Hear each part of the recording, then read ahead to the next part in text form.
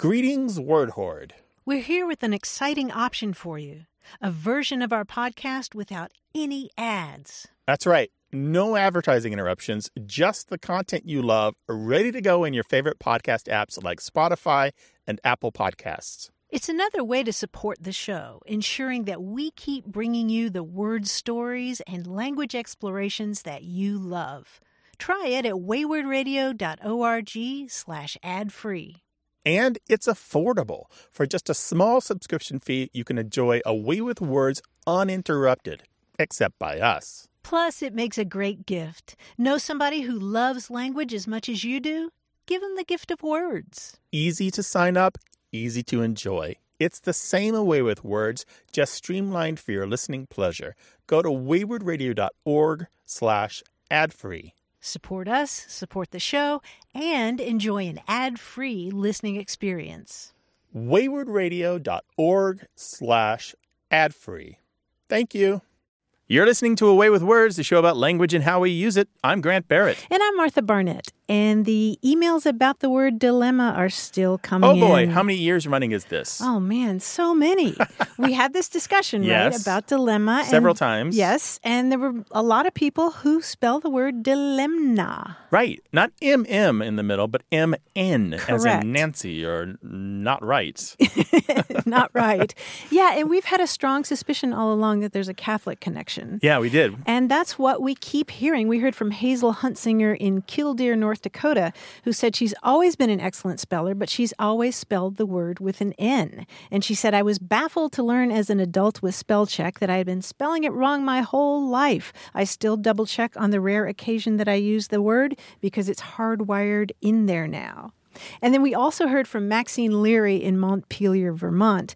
And she writes, finally, I realize I didn't make up dilemma. I'm almost 86 years old, and I've always spelled it dilemma until just a few years ago.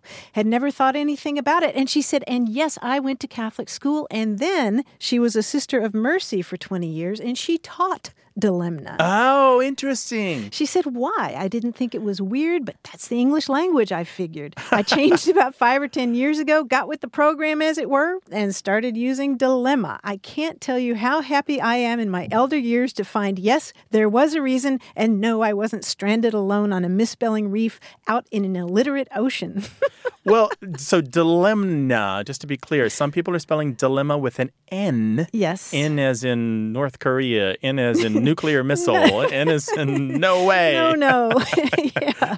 Instead of the double M. Isn't that interesting? Yeah, and so our theory had been that there was some textbook preferred by Catholic schools. Yep. And I still wonder, is there somewhere out there a school primer that continues to use the wouldn't it be spelling great with if we an could N? find one? I have looked. I actually have looked. You? Yes. Somebody has that book in their attic. I've looked on numerous full-text resources like Google Books and Hathi Trust and ProQuest Historical, whatever, as well as in thrift stores. And every time every time you go to a thrift store, seriously, you look for a book that says dilemma. First I look Isn't for that great? strange slang books I've never heard of, and then I look for textbooks. Is that right? Yes. How interesting. And I've never found it. So it's weird. It's really interesting. But it's got to be out there. Somebody has lessons plans or a textbook or something. Take a photograph and send it to us, please. We're looking for the Ur source of the spelling dilemma. The Ur text. The Ur text, right?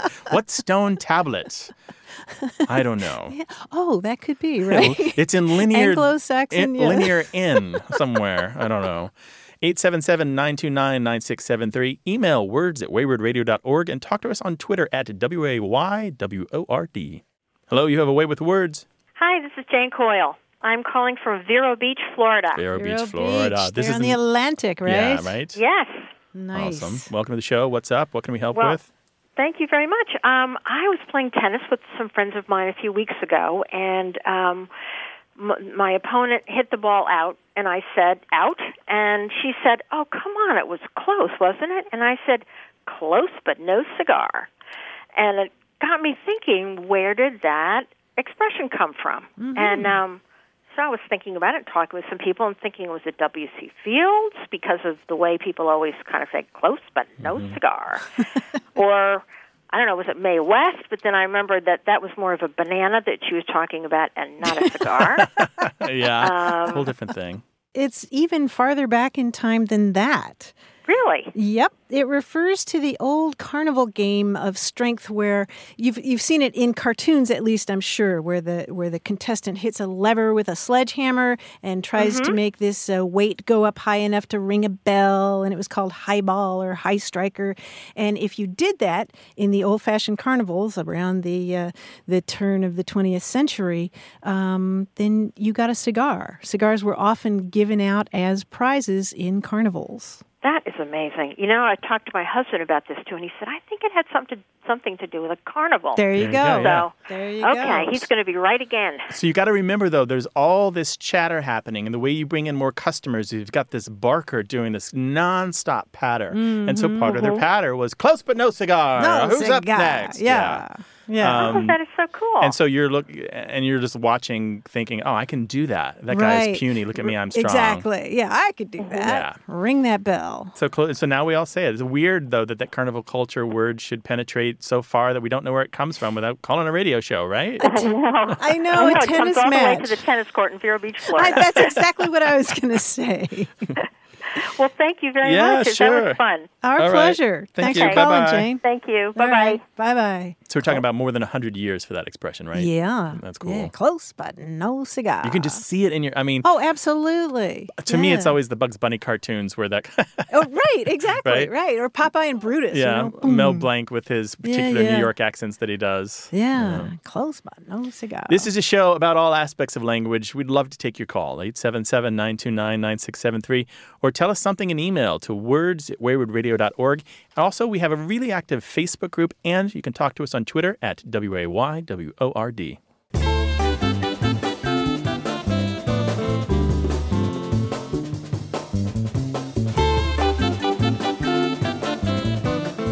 I have a riddle. I can take it. Shields up. What 7-letter word becomes longer when the third letter is removed? It's longer with one extra letter added. Lounger. Lounger. It is a bad Nice. pun. That's Lounger, fine. you take out the U and you got longer. But I've always liked those jokes and riddles and the wordplay where you treat a word as a word or you treat it as just a collection of characters. As Or as an object, as an right? idea or a thing. There's all these different ways to look at it. We love these kinds of things, especially Martha, because she likes puns. Because I like springing them on you. 877-929-9673. Send them all to words@waywardradio.org or tell us about them on Twitter at the handle WAYWORD. Hello, you have a way with words. Hi, this is Patty, Hey, Patty, where are you calling from? St. Simon's Island, Georgia. Ooh, that sounds nice. Is it really an island? It really is. Oh, nice. Wonderful. What's on your mind, Patty? Got a language question? Yes, well, my question is, I'm a school-based occupational therapist, and not too long ago, we were setting up a computer for a child that had special needs, and we had a small bank of computers, and we're talking about the different aspects of the computers, and one of my colleagues, who actually is in a supervisory position, referred to the thing you move with your right hand as mice. And we were talking about more than one computer mouse, and I thought she was kidding and looked at her quizzically, and she said, well, it's more than one mouse, so it's mice. And she was dead serious. I have always referred to the plural of mouse as mouses, like you would do a monitor or a speaker or any other aspect of the computer. So my question is, what is the plural of a computer mouse? So you did that. You say mouse is only for the computer mouse, though, right? You wouldn't say it for the mammal. I guess I think of a computer mouse as a different entity than a living being. Yeah. These are two coexisting plurals for this. When the computer mouse became a thing, it was first invented in the 1960s and didn't really kind of hit public notice and well into the 80s. The tech community, how can I put this? These are the kind of people who don't respect traditions. And they tend to love to goof around with language like most humans do. And they're in a position to do something permanent about it. Put it in their manuals or write a jocular column in, Macworld or PC World or whatever the computer publications were of the era. And so you will find many people in the tech world using mouses. And there's always, to me, a hint of humor or irony or fun about what they're doing. You're not going to find mouses usually in these super dense technical manuals with not a trace of humor. But yeah, both have existed. I worked in IT for a really long time, decades, and I heard both and used both. Really? Yeah. And you think mouses is funnier than mice? Yeah, I do actually. Really? Yeah, mouses. Well, it's kind of in the tradition I think in it's the other way around. I don't know, Patty, I don't know what you know about the tech world, but there's a term that they use, for example, where a PC will have a tower, the box part that the keyboard and the monitor plug into. And so in the tech world, people jokingly pluralize that as boxen. You don't have boxes. You don't have like lots of PC boxes. You have boxen to take this kind of old. I never heard that. Yeah, so it's kind of on the line of children. These oxen. Yeah, these really old-fashioned plurals that we don't use anymore, really, except in a few holdovers. And so it's just one of the long lines of that sort of. It's kind of like the debate over GIF versus GIF. Like nobody really wants that debate to be settled because it's kind of fun to argue about it. And I think technically oriented people are the kind of people who really, really, really love to kind of get jokingly under the skin of other people and are delighted if you're irritated by mouses. Oh, I think Mousen is funnier than any of those. What is? They should have said Mousen. I think that's funnier than any of those. That would totally work. Computer mice sounds like an infestation to me. Oh. I don't know. What do you think, Patty? I kind of agree with you, Martha. I thought it was funny, and I thought it was a joke.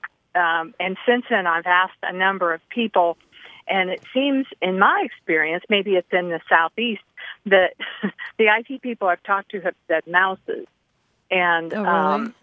Yeah, and more of the teacher clinicians have said mice. Oh, that's interesting. So I don't know. It kind of goes both ways. I've even had some people say meese, but then they laugh. Really? But then that's an extension of the funniness, the humor that people try to bring to something otherwise is really boring, right?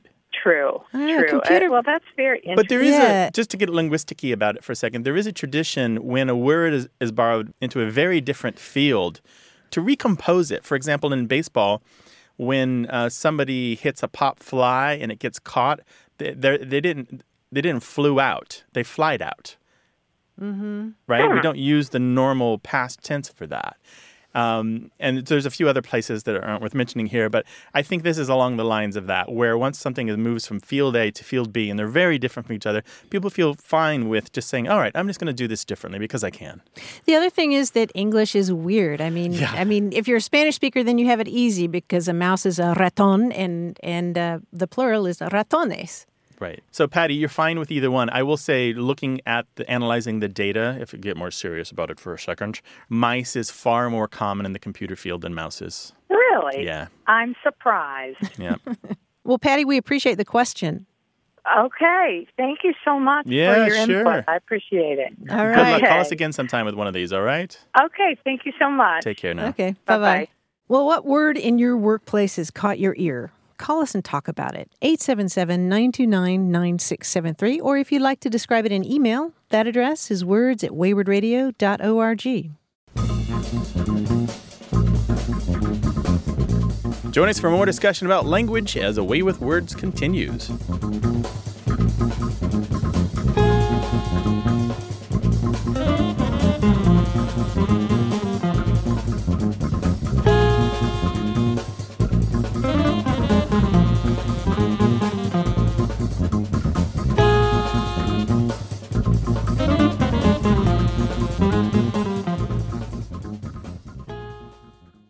You're listening to A Way with Words, the show about language and how we use it. I'm Martha Barnett. And I'm Grant Barrett. And here's John Chinesky, our quiz guy. Hi, John. Here I am. Hi, Grant. Hi, Martha. Hi, How John. you doing? You got quizzes for us? Fun stuff? I have something sitting in front of me, I think. I hope you like. We all know Muhammad Ali was the greatest, and the Austrian oak was a nickname for former California Governor Arnold Schwarzenegger. But lots of things that are not people have nicknames. Some have great slogans or mottos, too. Let's see if you know some of these. Oh, boy. Well, for example, I know this is a little trivia-esque, but I think you guys will do it because a lot of it involves wordplay and such like that. Okay, so we can For example, guess. the Mother of Exiles is a nickname for what popular New York landmark? Statue of Liberty? Yes, the Statue of Okay. Liberty. She's not just Lady Liberty, she's also Mother of Exiles. did not know Popular that. New York landmark pretty much narrows it That right pretty down. much Yeah. does it. Yeah, I was going to see if you could get it from the first, but I was just like, it just kept going. All right, let's try these and see how you do. Okay. What university has the motto Lux et Veritas? Light and truth. Is it Harvard? No, Is it Harvard's Yale? just Veritas. Oh. It is Yale. Yes, it is Yale. So now everybody knows "Be prepared" is the motto of the Boy Scouts, but "To make the best better" is the rather grand slogan of what group? Well, I assume, is it the Girl Scouts? Not the Girl Scouts. Oh. Campfire good Girls. guess. Campfire Boys and Girls? No. Boy Scouts. So it's not Eagle The Scouts. Seals? It's This is a group for both boys and girls. to make the best better. 4-H. Yes, 4-H. Oh, really? Very good, Nice. Martha. Look at you. That's it. Now, what newspaper, which no longer exists in hard copy but can be found in an online version, has the motto, "It shines for all"? Is it the New York Sun? It is the New York Sun. Very There good, you Grant. go. Nicely done. "That's rich" is the hilarious slogan of what comestible? That's rich. Whipped cream. Yeah, but lots of things are rich. rich, What's yeah. Something sweet, probably. Is it sweet? Yeah, Something it's a candy rich. bar. Oh. Oh, is it the $100,000 bar? Oh, Yes, yeah. It's actually now called the 100 Grand Bar, The $100,000 bar, yeah. there we formerly go. known as the $100,000 bar. Oh, Okay. Right. What product's original slogan famously claimed it was "stronger than dirt," possibly referencing a mythological character? Ajax. Ajax is right. Nice. Very Look good. at you Laundry with the- detergent. With the Stronger than dirt. classical training coming into play. No, it's just remembering commercials from the 60s. Shh, I'm building up your legend. Oh, thank you. What famous piece of clothing was briefly marketed in the 1990s with the slogan "Gravity Schmavity"? Oh, the Wonder Bra. The Wonder Bra is right. Nicely done, Grant. See, I was thinking of the butt lifting pants I wrote about for. A beauty There are magazine. butt lifting pants. There were, yeah. This is the thing that I'm going to put in the fresh shrift for you, Martha, is my ode to your article on butt lifting pants. I got the word calipigian into a glossy very good. magazine. Nice. Yes. Very nice. Did they call it out in a quote? Because that would have been double good. They did, actually. What product adopted the slogan "Vermont's finest" when it was discovered that no other company in Vermont made the same product? Ben and Jerry's? Ben & Jerry's is right. I love that. I can't decide if it's genius or cynical. little both. Maybe. Finally, what company is famous for the slogan "Don't be evil"? Oh, Google. Google, that's right. And you guys were not evil. You were, in fact, good. You were very, very good at this puzzle. Nicely done. Thanks, John. yes, This is super thank you. fun. Obviously. As always, Thank you. we appreciate it. Well, if you have a question for us or you'd like to discuss something on the air that has to do with language, call us 877-929-9673 or send your question to words@waywardradio.org. Hello, you have a way with words. Hi, my name's Michelle. I'm calling from Nashville, Tennessee. Hey, Michelle. Hi, Michelle. What's up? Hi, Grant. Hi, Martha. Hi. I was hoping you could settle a bet for me. I was at the bar a couple weeks ago, and I got into a little bicker with my boyfriend over the implication of a word. What's on the line? The penalty for him, he's never wrong. So his penalty would be he has to make a public apology on Facebook to me. And he also has to wear out a T-shirt that says, "Michelle was right and I was wrong," on a Saturday night. Wow. I like it. I like it. And you? What if you're wrong? My penalty, and I really don't want to have to do it, is I will campaign for Donald Trump for one day. Oh, boy. Oh, boy. That's a lot on the line. I think that's a perfectly balanced bet there.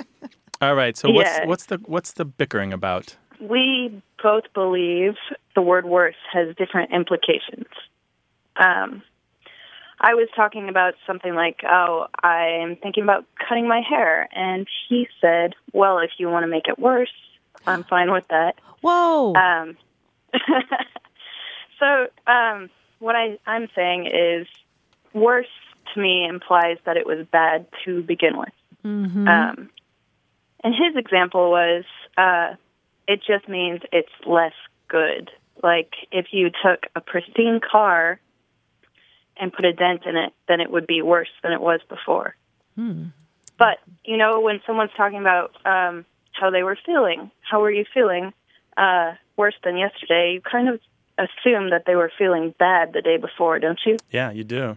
Yeah. And the funny thing is, if they were saying, "Oh, I'm feeling better than yesterday," you also feel that they were probably sick yesterday. Right. Or not necessarily. Well, we'll get into that, right? Because I'm hearing what you're saying here, Michelle, and I suspect that both sides have really strong cases. Okay, good. Wait, so when he said that about something about making your hair worse, what was your response to him? It was, hold on, wait a minute. And he said, oh, no, I didn't mean it was bad. I like it how it is, but I don't want you to make it worse. Right. Or if you want to make it worse, that's, on you. But you took that as an insult to your hair as it currently is. Yes. Yeah, I did too. Yeah, I heard your sharp intake of breath. Yes. I would not like to be told that.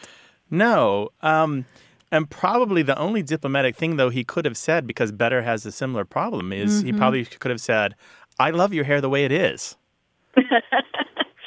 Well, I said, we were at the bar. Or even better, he could have no opinion at all and say, whatever you want, I'm behind you 100%.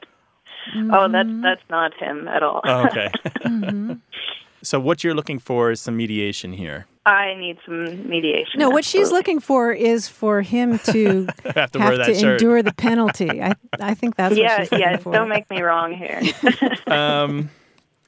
I think Martha's intake of breath is a really strong indicator that though what he said could be taken both ways, I think Martha and I both believe that in colloquial speech, the assumption with the way that he phrased it, or the way that you repeated back what he said, does really, really suggest that there is something currently wrong with your hair.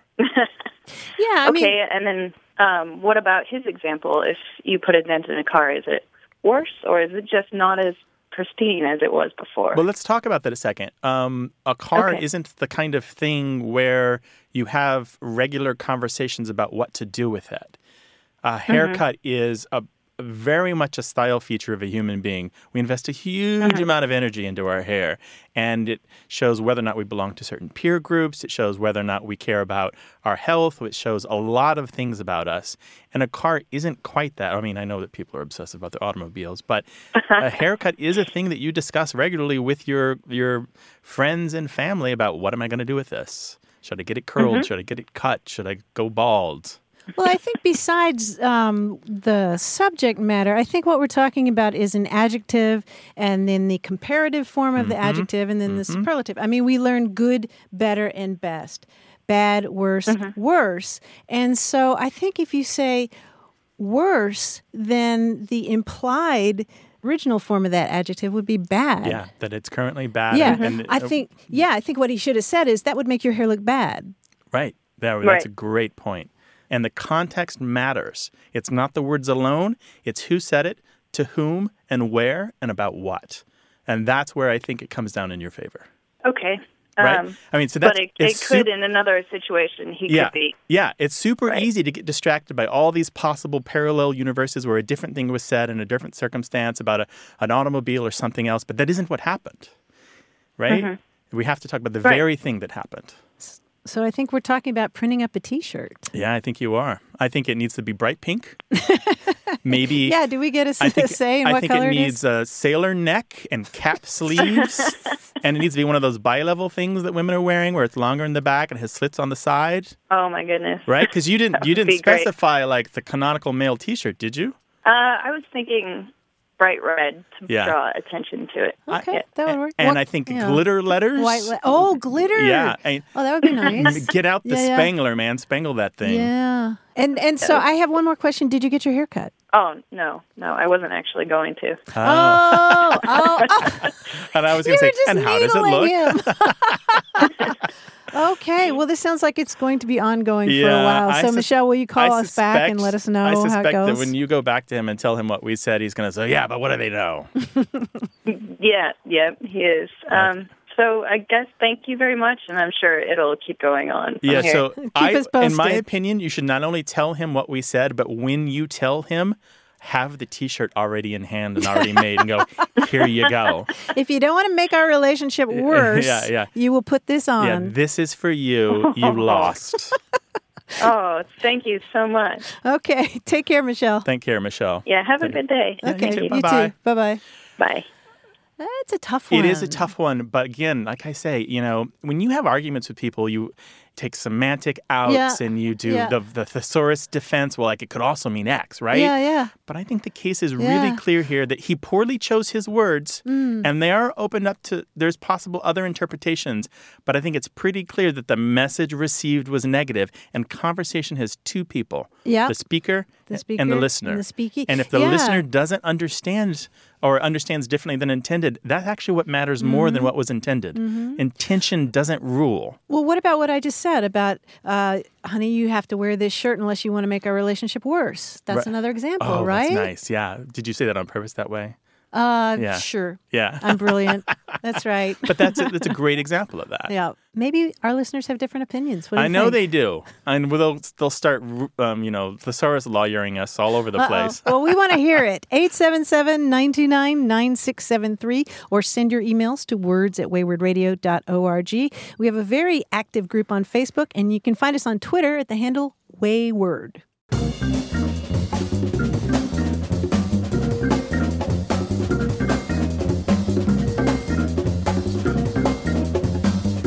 Here's an odd word I came across that I'm adopting into my vocabulary. Okay. Nookschotten. Okay, so I'm hearing some German in there. That's what I thought too. No? I mean, when you hear it, it sounds like Nookschotten or something. But what is it? No, it's very Anglo-Saxon. Nook, N-O-O-K -Schotten, S-H-O-T-T-E-N. So a nook is just like a nook as we know it today, like a corner. Like a corner. Yep. Something that's Nookschotten is something that has many corners, angles, or projections, having an irregular form. Okay, interesting. Fact, So lots of nooks. Yes. In fact, Shakespeare talked about the Nookschotten Isle of Albion. Outstanding. Oh, yeah, that's great. That's perfect. Nookschotten. It certainly is Nookschotten. 877-929-9673. Email words@waywardradio.org.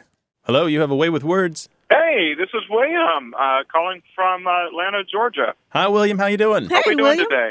All right. Sounds like you're doing well. What's going on? I am, yes.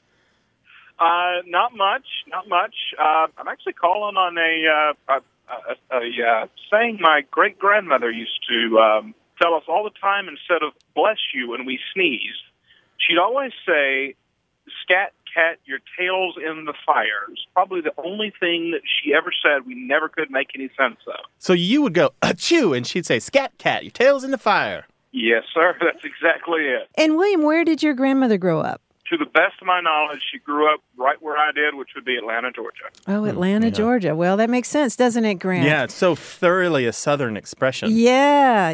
And there are lots of variations about this, and you're exactly right. People use it when they sneeze, when somebody else sneezes, right? And your version was Scat Cat, your tail's in the fire? Yes. That's so interesting because other versions go like Scat Cat, get your tail out of the gravy, which I like a lot.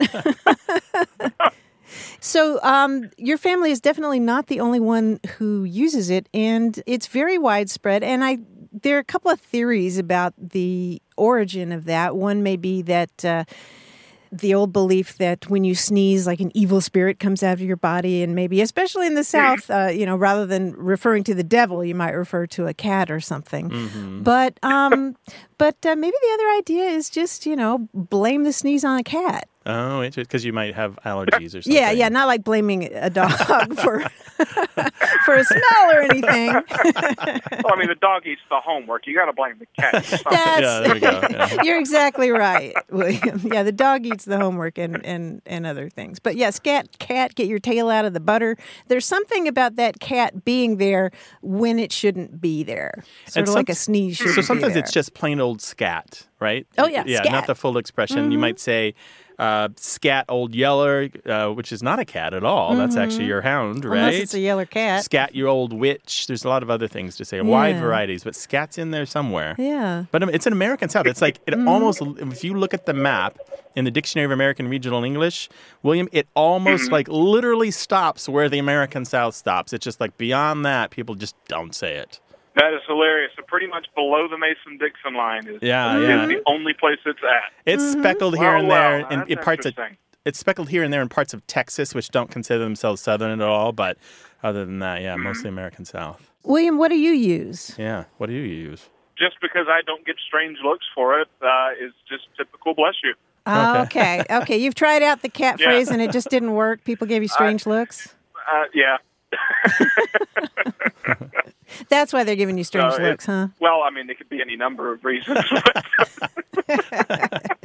Well, William, thank you so much for calling. It's good to talk with you. It beats Gesundheit, doesn't it? Yeah. Yes. I definitely agree there. Yeah, take care now. All righty. Thank you so much, William. All right. Thank you. Y'all have a nice day. Okay. Bye-bye. Thanks. Bye-bye. Bye. Call us with your language question, 877-929-9673.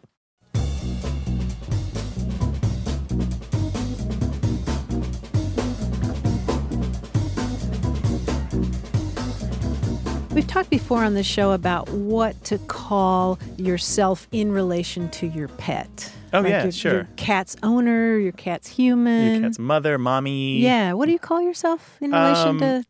One of the cats, I think I belong to him. Oh, so I'm his person, and the other cat doesn't care. She's very aloof. She's a typical cat. Well, she's a cat, yeah. But he's very needy. He demands attention and reaches out with his little paw. Oh, okay. I always think he's saying, they're there. Touches me gently to let me know he wants pets. Oh, that's sweet. Yeah. Well, we heard from some dog, I was going to say owners, but maybe that's not the right word, right? They're in dog families. I do like this one very much. Dinah Helensdotter from Myers Flat, California, wrote to say that she has a 6-year-old pit bull named Lola, and she says, I am my dog's service provider. Isn't that marvelous? That's totally it, yes. I exist only for the dog. That's right. The food lady. Well, when you've had pets in the past, many. How have you referred to yourself? We used to call ourselves the food ladies. Yeah. In our house, I don't know where it came up, but somewhere along the way when my son was very young and we read books about animals, we started calling all animals our friends. And so when we go to the zoo, let's go see our polar bear friends, or we have cat friends in the house. And so when we talk about animals, a lot of times we'll just tack on friends. So there's a raccoon friend came and dug up the tomatoes last night, something like that. Raccoon friend just killed all our chickens. Yeah, something like that. So somewhere it's just become one of those little in-house words, but that's one of the ways that we suggest a relationship, but that's not really familial. My rattlesnake friend? No, I haven't got that far yet. Maybe. I'd try it. 877-929-9673. More conversation about what we say and why we say it. Stay tuned.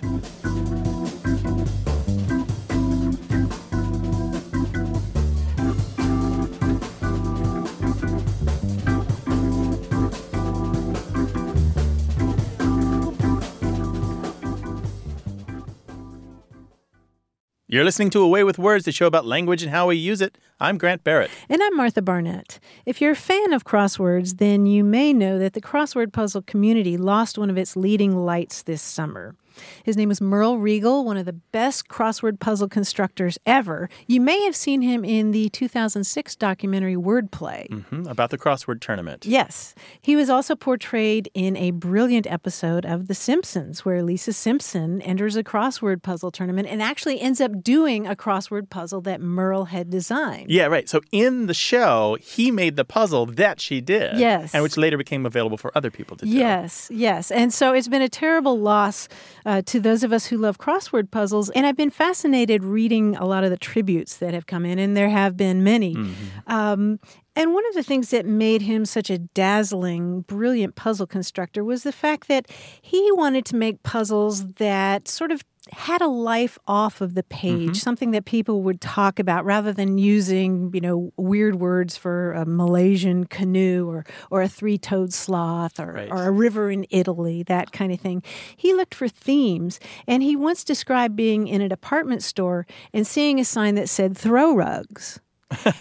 Yes. And he thought, well, I hope some bratty kid doesn't take that literally. And he ended up creating this crossword puzzle that had answers like toss pillows, slit skirts, pocket calculators, all these things that you didn't want Junior to do in a department store, right? Because those words could be verbs. Right, Toss because you could pillows, slit a slits- skirt Yeah. or pocket a calculator. Yeah, yeah. And another time he was walking around in his neighborhood, and he was part of a neighborhood watch program, and he thought about the words neighborhood watch.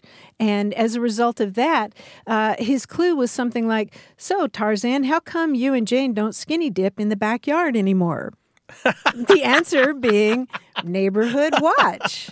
That is totally him. He was so brilliant, so generous, and his mind often worked in anagrams, too. There was a wonderful story from Deb Amlin, our friend who writes for the New York Times about crossword puzzles, and she's a humor writer. She wrote a book called It's Not PMS, It's You, which is a funny book, but she remembered him this way. She said, Merle anagrammed the way other people breathe. His brain was fascinating, somewhat shy by nature. His opening salvo when he met you was to anagram your name, and from there, the ice was always broken. And she said one of her best memories of him was when she was staying at a hotel at the American Crossword Puzzle Tournament. She ran into him in the lobby, and she said he stopped an entire hotel lobby's worth of people dead in their tracks by pointing at me from across the lobby and bellowing, "Smutty positions!" It was an anagram of the book's title, and it was his way of saying hello after not seeing me for a whole year. It's not PMS, it's That's you. Merle. Smutty That was Merle. positions, right? Yeah. We'll miss him. It's a big loss for the puzzling community, but Indeed. these stories will keep the legend alive, I'm sure. Indeed. By the way, you can find Deb Amlin's blog on the New York Times website. It's called Wordplay. And if you love this show, you'll love that blog. And by the way, Martha, Yes? Arno. The river in Arno? Italy is the Arno, A-R-N-O. I was going to say Po, P-O. I meant that one too. No, you can't have two-letter answers in a crossword puzzle. Well, I must be doing a lower grade of crossword puzzles. I've done that one. This is a show about words and language and everything related and sometimes not very related. Give us a call, 877-929-9673. Email us at words@waywardradio.org or tell us what you're thinking on Twitter at the handle WAYWORD. Hello, you have a way with words. Good morning. This is Lori Jo Stratty, and Hi. I'm calling in from far northern Michigan up in Petoskey. What's on your mind? I am hoping your listeners can help me think up a new word to describe the following phenomenon, which often occurs when you see a really dear friend whom you haven't seen in decades.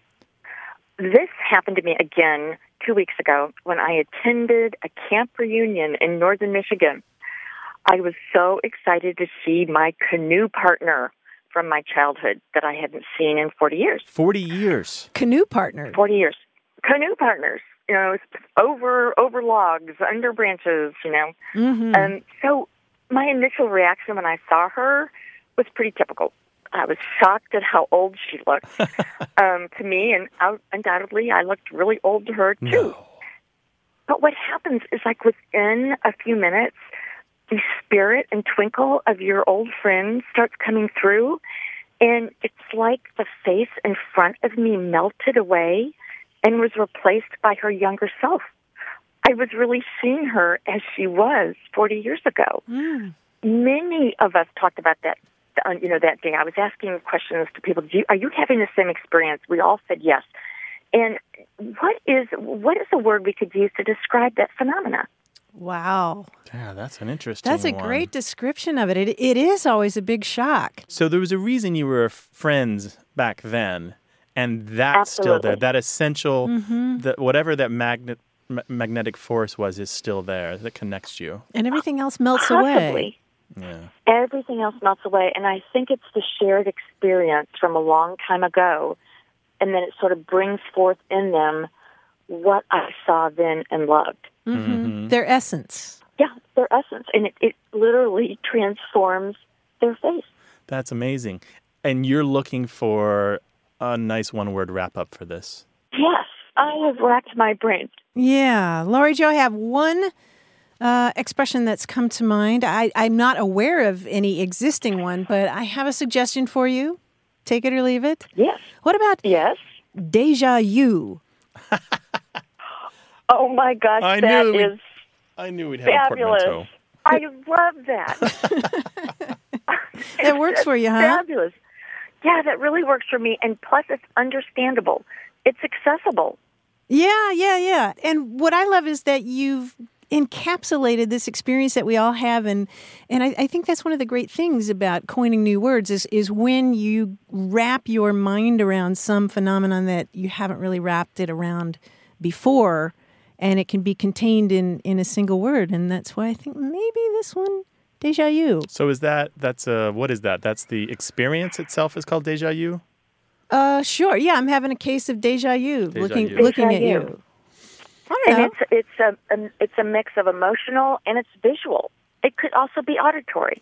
Exactly. But it's definitely primed. It's a visual experience that I think is overlaid on an old emotional connection. Mm-hmm. Nice. Yeah. Well, I'll tell you what, we have a lot of listeners who love language with a lot of energy, and they love to coin words as well, and I'm sure that they'll send us several for this. They may already have words that they've coined themselves, all right? Yes, that sounds great. And thank you for sharing the memories, too. That's just the best part of it as well. Thank you both. Cheers. All right. Bye-bye. Bye-bye. Okay. 877-929-9673. Email words@waywardradio.org. Hello, you have a way with words. Hi. This is Alfred Hubbard from Valdosta, Georgia. Valdosta. Alfred, is that your name? Yes. Okay, Just call great. me Al. I just Okay. go usually by Al. Welcome to the show, Al. Nice to talk to you. What's up? Oh, first of all, thank you for taking my call. I can't believe I'm on the Martha and Grant show. Our pleasure. I can't believe it. This is a dream come true. Oh, bless your heart, Al. Happy to have you on the show. My question is, I was played French horn for 7 years in high school and in college. Everybody always called it French horn, but the music said either E flat horn or F horn. And if you're familiar with what we call the French horn, there are at least the two types that I know of. The one that's got the most valves and things, that's an E flat horn, and then you got the one that has less valves and it's a little smaller, and it's an F horn. Mm-hmm. But I had a fancy one that had a valve on there a thumb valve. Yeah. You push that thumb valve, and it made it either E flat or F. Right. But the music always said E flat horn or F horn, and down through the years, I didn't think much about it. But as I began to watch public TV and listen to public radio, I noticed that all of the big orchestras, like the Philharmonics and all that, they would say horn. I never saw them term French horn. It would say horn, concerto for orchestra and horn. And I just recently found out that French horn is a misnomer. Mm-hmm. That the French had nothing to do with the development of this horn. And someone said if any ethnicity at all needs to go into it, it would be more accurately called the German horn. Right. I would like to know. I would just like to know the origin of that. When did it start being called French horn, and why did we call it French horn? The French has nothing to do with it. Yeah, you've pretty much well wrapped up the story. You can Google for a lot of detail, but this is a horn that came from the hunting horn tradition before there were even valves on it. And the French were the ones that innovated and turned this into a multi-purpose horn with a lot more flexibility that could be used with other brass and larger orchestras. And that was why when it was borrowed, the horn itself was borrowed into the English-speaking world. Everyone called it the French horn because it came through the French. They were the ones that made it this practical, usable instrument. You really just kind of nailed it perfectly. In the lower levels, middle school, high school, that sort of thing, it's called the French horn. But as you move into the higher levels of music, it is almost always just plain called the horn. And as a matter of fact, there was a guy who used to work for the International Horn Society by the name of Harold Meek, M-E-E-K, who for a long time, he edited the journal of the society. His big insistence was that it should only ever be called the horn. It should not be called the French horn because he like a lot of people, was just bothered by the fact that the French shouldn't get any credit for that instrument. So that's what you're seeing. You're seeing this.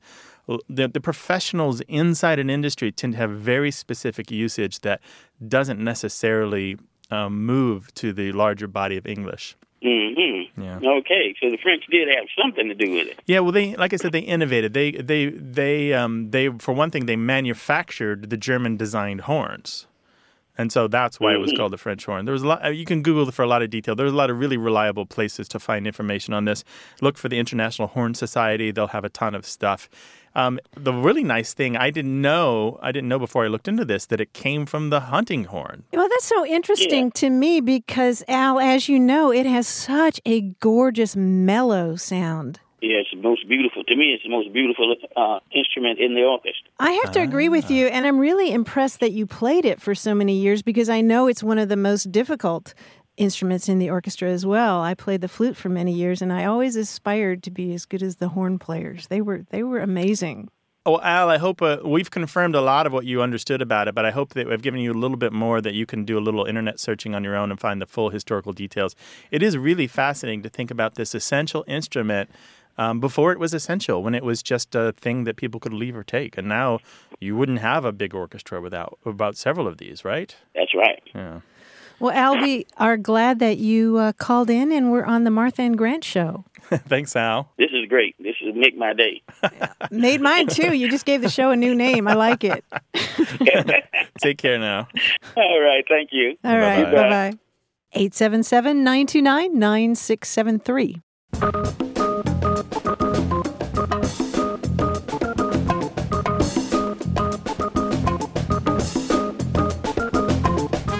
That was new to me, you probably know it, Grant, is hippie Christmas. What is that? This is a term for when college students are moving out of their apartments, and there's all this great stuff. They just leave it by the curb or the dumpster, right? Yeah, because they don't want to haul it home. Right, perfectly good clothing and perfectly good furniture. And toaster ovens and hot plates and chairs. Yeah, there are places like in Madison, Wisconsin, and in Arcata, California. They fall on different dates, but it's when there's this turnover of people leaving their apartments. And so if you just go down the street with your pickup, you're going to find some good deals. Some real good stuff. Hippie Christmas. Hippie Christmas. 877-929-9673. Email words@waywardradio.org.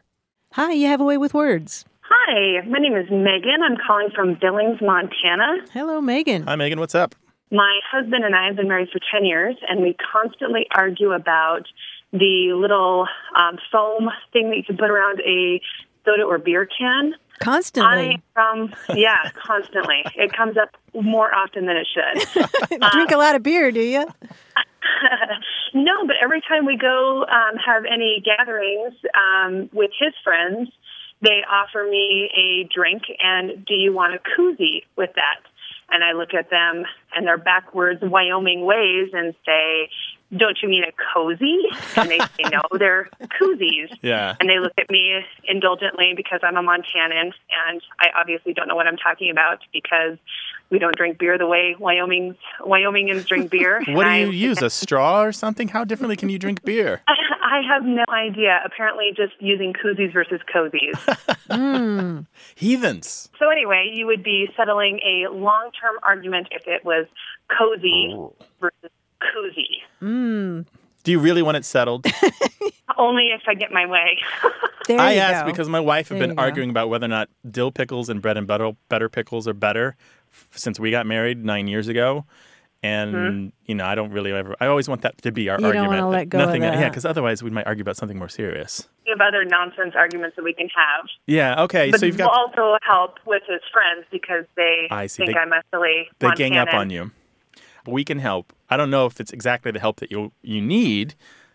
Here's the thing. You know what a tea cozy is? Yes. Okay, so this is a little probably crochet or knitted thing that goes on top of the teapot to keep the tea warm in between pouring yourself cups. This is where the idea of the drink cozy came from. And the drink cozy kind of popped up in the 1970s. We see real strong evidence of it in the late 1970s. And by 1980, we start to see a wide variety of patents appearing for a variety of different kinds of cozies. Now, the difficulty with this is that in order to differentiate themselves and to get patents approved, they each came up with their own different kind of innovations. This one has a zipper, this one folds, this one's made out of a different kind of material. And, importantly for our conversation here, they would usually use a different name. Usually it was the same word with a different spelling. So you will find in 1980 a koozie, Koozie, patented. And you will find cozy, K-O-Z-Y, and you'll find a wide variety of double O's or single O's with K or C, S or Z, a whole ton of these spellings.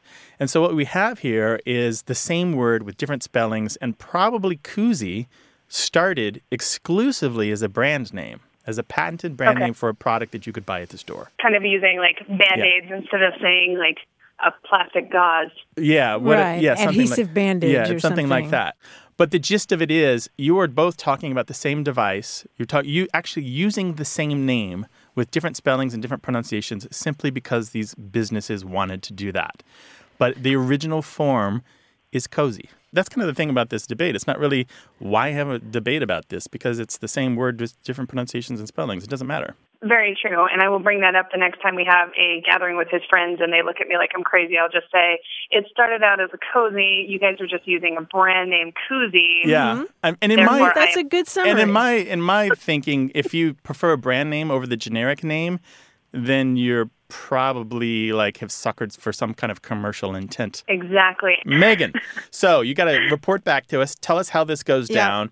We've loaded you up with some information here. The gist of it is either one is fine. Cozy's the original. Take your pick, and people should just lay off. I'm ready to go educate my my Wyoming friends with my traditional Montana linguistics. Yeah, oh boy, there we go. Educate. Do let us know how that goes, okay? Original and authentic. I will. Thank you guys genuine. so much. All right. Thanks for calling. Thank you very much. Bye-bye. Bye-bye.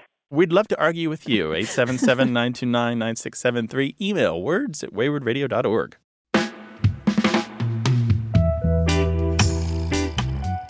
Do you want more Away with Words? Listen to years of past episodes at waywardradio.org or find the shows in any podcast app or on iTunes. The toll-free line is always open, so leave a message for us at 877-929-9673. We love to get your emails at words@waywardradio.org, or you can hit us up on Twitter at WAYWORD and look for us on Facebook. This program would not be possible without you.